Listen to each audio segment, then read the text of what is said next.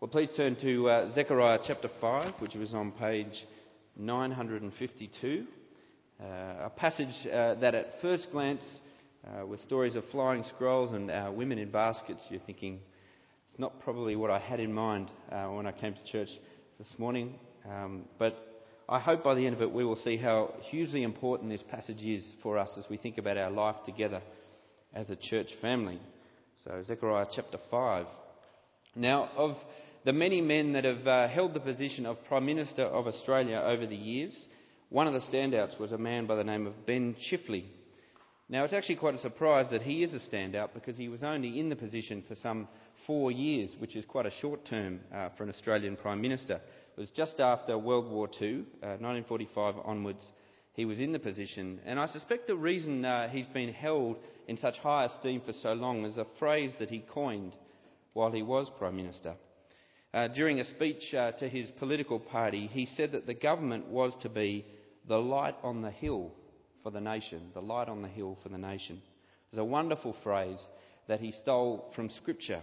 That every government that took the position of leading the country was to be this light on the hill, which would call the nation forward, which would help the nation to flourish in their relationships, to flourish in prosperity. And he claimed that as long as he and his party were in power, that there would always be a light on the hill. Now, the problem for Ben Chifley and for every government that followed him, not only in Australia but all throughout the world, is that quite often parties promise this, don't they? You see it in this country, you see it in America at the moment as they head towards an election, this hope of change, real and lasting change, a light on the hill which will call the nation forward. But so often that light is so very dim in reality. There's a little spark, a flare at the start, and then very quickly things fade back to normality. And it ends up that this idea of being a light on the hill is no more than a dream. And yet, if you were here last week, as we looked at Zechariah 4 together, we saw not the dream, but the reality of this light on the hill, a group of people doing just what Ben Chifley spoke of. In Zechariah chapter 4, especially in verse 6, God spoke of setting up a lamp on a stand that would be a light not only to his nation, his people, but to the nations of the world. A light that would never go out. A light not fueled by human might or power or ingenuity or ideas, but by God's Spirit. It's an amazing vision. That's what we saw last week. And really this light is his people. That's what God is doing in his world. He is creating a people to be this light on the hill for the whole world. A light that would call the people back to God. A light that would bring blessing to the nations. It's a great picture. And it's a picture really that Scripture has all the way throughout it. For a group like this one that you are a part of this morning, that's God's great dream for us. In Colossians chapter 1 we are described as a people who've been rescued from darkness into his wonderful light. And in Romans 13, the other passage we just read out together, we're told that the time has come for communities like this one to be that light, to live up to the task. Because we are to be those who know that the night is nearly over, that the day is almost here. So we are to put aside the deeds of darkness and put on the armour of light. But I guess as we look at Zechariah 5, the question that it asks is a very important question. It says, will this light actually do what it's meant to do? Will it burn brightly or will it be dimmed? Will it be hidden? And I think it's the question we need to ask as a church family. Are we shining as the light that we need to be on the hill for forward? The light that this town, this city desperately needs. Zechariah 5 shows us that the very things that dim this light are obvious and yet so prevalent amongst God's people. Here, as God looks at his people, this people that he's raising up to be this spectacular light for the nations, this people back from exile, building a temple where God will dwell, he sees how all too easily sin has crept into the very fabric of their community, not only into the way they behave, but into their very hearts. This is what is dimming their light. And so God in Zechariah 5 responds dramatically.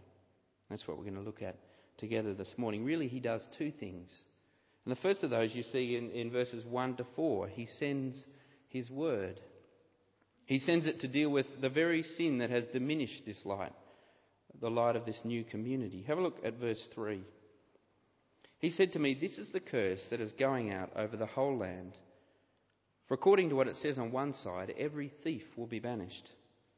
And according to what it says on the other, everyone who swears falsely will be banished."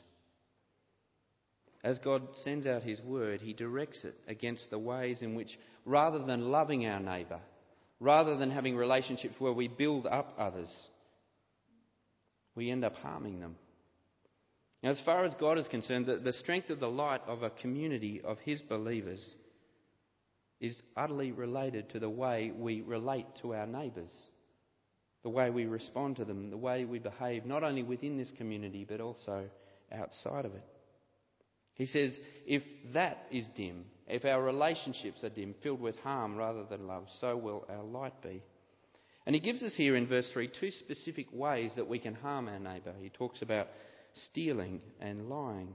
But really what he's doing here is he's summing up all the ways that we could do that, all the ways that as we relate to others, rather than loving them, rather than promoting them, we end up damaging them. And so he says we steal and we lie all under his banner, under his name as his people. Now when you first look at those two, especially stealing in verse 3, it's easy to think, fine, I've escaped this one. If God's word is coming to address this, then that's not my problem. I'm not known for stealing. Now that may be your problem, but I suspect for most of us it's not.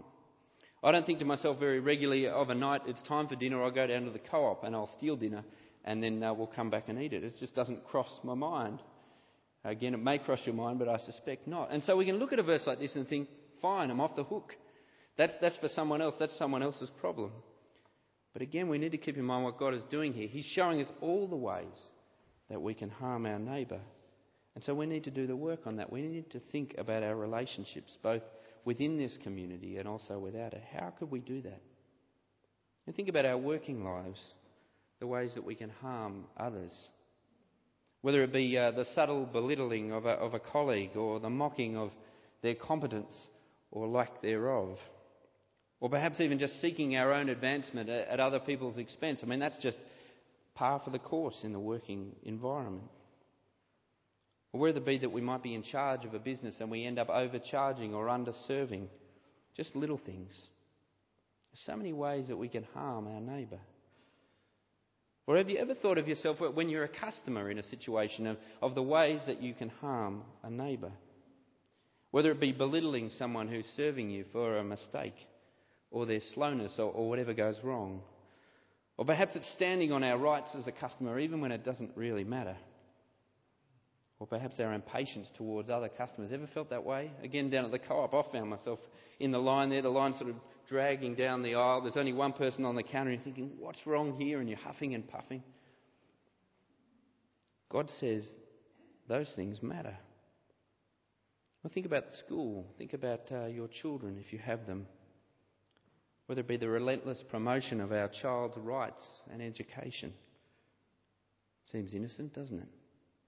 But it's all too easy for us to pursue that, unconnected to our commitment to care for our neighbour, the teacher, the fellow parent, the fellow student. In any one of these spheres, and in many others, there are so many ways that we can potentially harm others. And most of them are small, aren't they? Fairly insignificant, easily forgotten. But what God is calling us to here is to be a radical community, even in the small things, because our relationships matter. In fact, they are directly related to how bright our light is on the hill of forward.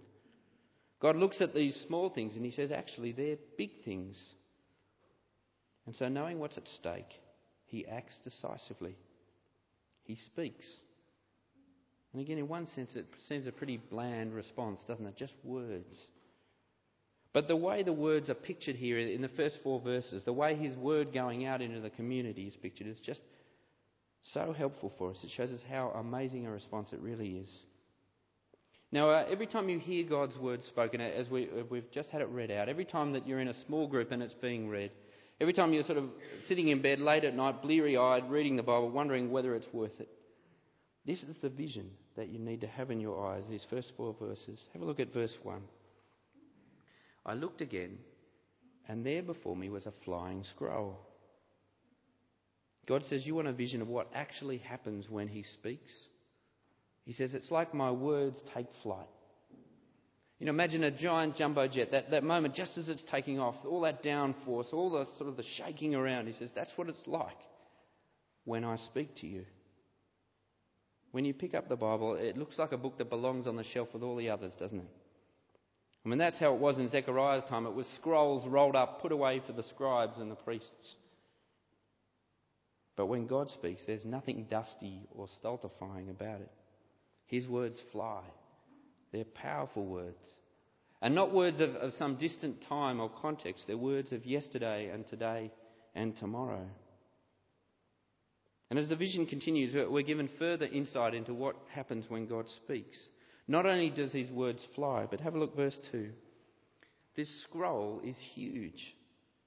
30 feet long and 15 feet high. Imagine trying to pick up a scroll like that. Words all over it, both sides. It's like a billboard. When God speaks, his word is on display for everyone to see. You can't miss it. And when he speaks, there are no small words, no nothing words. He speaks of things that matter.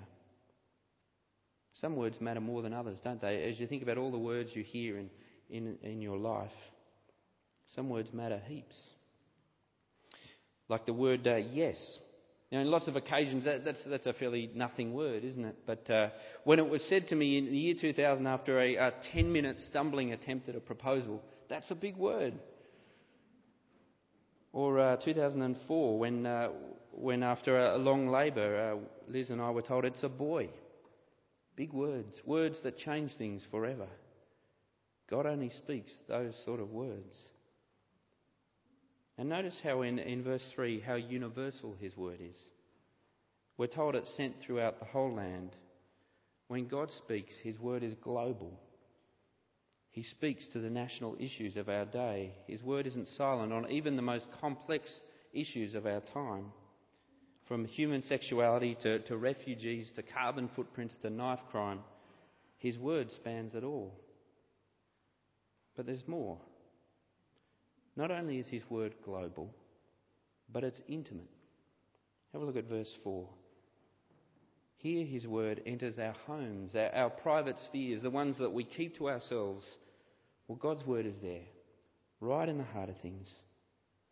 And for me, this is where, for me anyway, as I was reading this passage this week, the passage really strikes home. Because we need to get better at this. We need to get better at allowing God's word to do just what it says here in verse 4, to go right into the heart of our homes.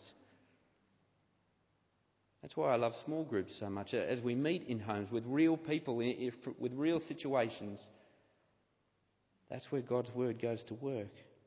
It's why household reading of the Bible is so important. It's hard to find time, isn't it? But without it, we're rudderless. We need to let his word set the tone in our homes, in the kitchen, where the big conversations happen. I don't know about you, but in my house, that's where all the big conversations seem to happen. We need to let it set the tone there. Set the tone in the bedroom, in the children's room, everywhere. God's word goes to work. Now, the final picture that verse 4 gives us of what happens when God speaks is that when he speaks, it's powerfully effective. It will remain in his house, we're told, and destroy it, both its timbers and its stones. You see, God's word is a powerful force for change. When it's met in our homes with repentance and faith, it's a powerful force for renewal and transformation. But when it's met with stubborn hearts and sinfulness, it's a powerful force for judgment. God's word always calls for urgent repentance and faith. Now, I don't know about you, but I love this vision of God's word. I think it's so helpful for us every time that we grow tired of hearing it or reading it. But for me, there's a problem with it. You see, if God's word does what these verses say it does, if every time it comes to us it judges our sinfulness, it roots it out of the community, even people out of the community, it's hard not to feel that every time we hear his voice that we're going to come up short. That even when we meet that word with repentance and faith, that in a community like this, I am a dim light. Others might be a giant fluorescent light. I'm like a little candle in comparison when it comes to my contribution to the light on the hill. You ever felt like that? Especially before God's word? Well, if that's you, let me say three things to you. Firstly, welcome to God's people. You're not alone in feeling that way, and in fact, those who don't probably should. And secondly, know how good it is to be challenged by God's word, to be disciplined by it, as Hebrews 12 puts it. It says this: God disciplines us for our good, that we may share in his holiness. It produces in us a harvest of righteousness and peace for those trained by it. Know how good it is to be challenged. And thirdly, know that God has given each one of us the very thing we need to be this light on the hill. And that's what this second vision in verses 5 to 11 shows us so helpfully. He gives us his Spirit. He promised he'd do it. Remember back in chapter 4, verse 6, where we see this lamp being set in its place, and we're told that it's fueled not by might, not by power, but by his Spirit. Every time God is creating something new, something big, something worthwhile, it is his Spirit right at the heart of things.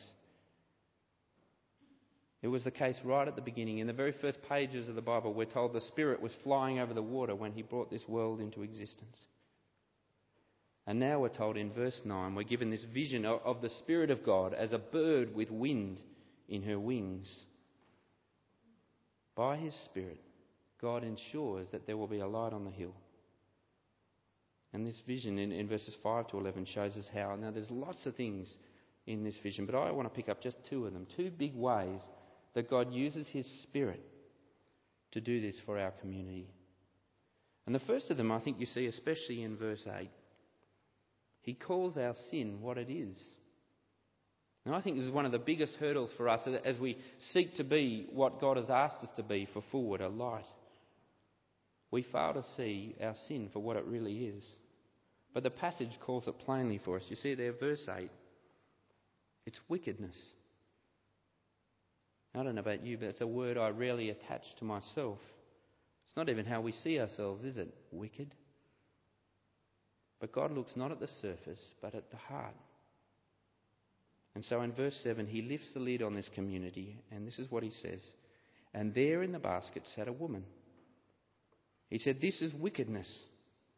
And he pushed her back into the basket and pushed the lead cover down over its mouth. When God lifts the lid on our lives, on our relationships, on the things that we were speaking of before, in the workplace, in the school, and so many other places, he sees the harm we do to our neighbours and he calls it what it is: wickedness. Now, why such a strong word? I'm slowly learning the art of the British understatement. Australians aren't known for understatement. Is this a case of God's overstated it? He's used this big word to sort of shock us, but it's not really like that. Well, no, actually, he's said it exactly as it is. We don't set out in our lives, as you wake up tomorrow morning, you don't think, I'm going to harm my neighbour today. I'm going to think of all the different ways I can do that. We don't think that way. We may even be shocked to hear we do, and so often. But again, it's his Spirit that shows us why it is wicked. Because what it does for us is it shows us the disease that's right at the heart that causes us to harm our neighbour. Something is wrong right at the heart of things, and that's what the Spirit goes to work on. I remember a few years ago, a friend of mine in Australia was telling me about a camping trip that he'd been on. He'd gone away with a few mates to a farm. One of them owned a farm, so they'd headed there for the weekend. It had been a long, hot drive, and so when they got there, the farm was a pretty basic setup. It was just a tin shed, and on the side it had a big water tank with a tap on the bottom of it, and that's where they got drinking water. And so they all went for a drink, and my friend took a sip and tasted very different to Sydney water. And at first he thought, oh, well, it's no big deal. It's probably that I've never tasted real fresh rainwater before, and so I'm not used to the taste. So he kept drinking, and throughout the day they went back for more drinks after working hard. Then around dinner time, he finally dug up the courage to say to the owner of the farm, look, I think there's something wrong with your water. It really does taste kind of odd. And the owner said, "Yeah, I think you're right. I think there's something wrong with it." So both of them got up on the little ladder on the side of the tank, and they looked in. And at first they couldn't see anything, but then somehow a goat had got from on the ground somehow, and it had been put inside the tank, and it had been obviously there for some time. And I'm not sure if you've ever tried goat cordial, but I'm tipping it's not great. There was a goat in the tank. And I reckon with our relationships it's true as well. There is a goat in the tank. And I suspect we get used to the taste, the funny taste, and it starts to taste normal. But God calls it what it is. You see there in verse 11? This is where we get the key. This is where we see what's wrong at the heart of things. This basket which stands for our wickedness, which stands for the ways that we harm our neighbour. Do you see what happens to it? In verse 11, it's taken away and a house is built for it. Now, at first, it's no big deal. You think, okay, fine, it's an odd vision to start with, so a house being built for a basket, I can go with that. But if you've been listening to the visions as we've gone along, you realise that most of them so far have been about another house that was being built. A house for God. A house where He'd dwell, a house where He would be worshipped. You see, this basket is being built a place of worship. Why? Well, this is the truth of the matter. God calls our behaviour wickedness because right at the heart of it is idolatry. Our wickedness comes from our worship of things other than God. We turn from the true and living God and we worship things. And we do it so easily. We take one of the good things that He gives us and we make it an ultimate thing. Now, while we might not set out to harm our neighbour, we do it easily because of the things we worship. Whether it be our career or our reputation or our child's future. We take these good things and we make them an ultimate. We put them in the place where God alone should be, such that we can't live without them, such that our joy comes from them. And it's only when we're ensnared by idolatry that things begin to unravel. We become enslaved by the thing that we've made ultimate. We've made our God, and we pursue it as only He should be. Now, the thing with the word idolatry, when we hear it, most often we're thinking of this sort of dull idol sitting on a pedestal somewhere in our house. And we think, no, I'd never do that. But it's fascinating to see what the Bible actually calls idolatry. In Ephesians 5, it says sexual immorality is idolatry. That if you're trapped or if you're caught in pornography or in an adulterous affair, it's because you've made sex your idol. And Philippians 3 says our consumption, our need for more things is our idol. It says your God is your stomach. Or in 1 Timothy 6, it is money, the love of money, the idolising of money. God says this is how we end up damaging our neighbour. And this is why He calls it wickedness. Because we have pushed Him off the throne and we've put something else there that can't fill the seat. Wasn't meant to hold the weight of expectation we put on it. We make a good thing an ultimate thing. And in the words of 1 Timothy 6, those who live that way are pierced with many griefs. We are diminished by it. Our neighbour is damaged and God's glory is dimmed. So He shows us what our sin really is. And then finally, as we come to a close, you see the second thing this vision shows us and what the Spirit does for us so helpfully. He deals with our idolatry. He sends His word and His Spirit to create in us new hearts. Hearts that increasingly turn away from idols and towards the Lord Almighty. And as verses 10 and 11 show us, what He does is He takes this thing right at the heart, the goat in the tank, and He removes it from His community, removes it from our hearts. The very cause, idolatry, as far as the east is from the west. He puts it where it belongs, nowhere near His people. You see where He puts it in verse 11? In Babylon, in Shinar. Babylon is the symbol all throughout the Bible of human opposition to God.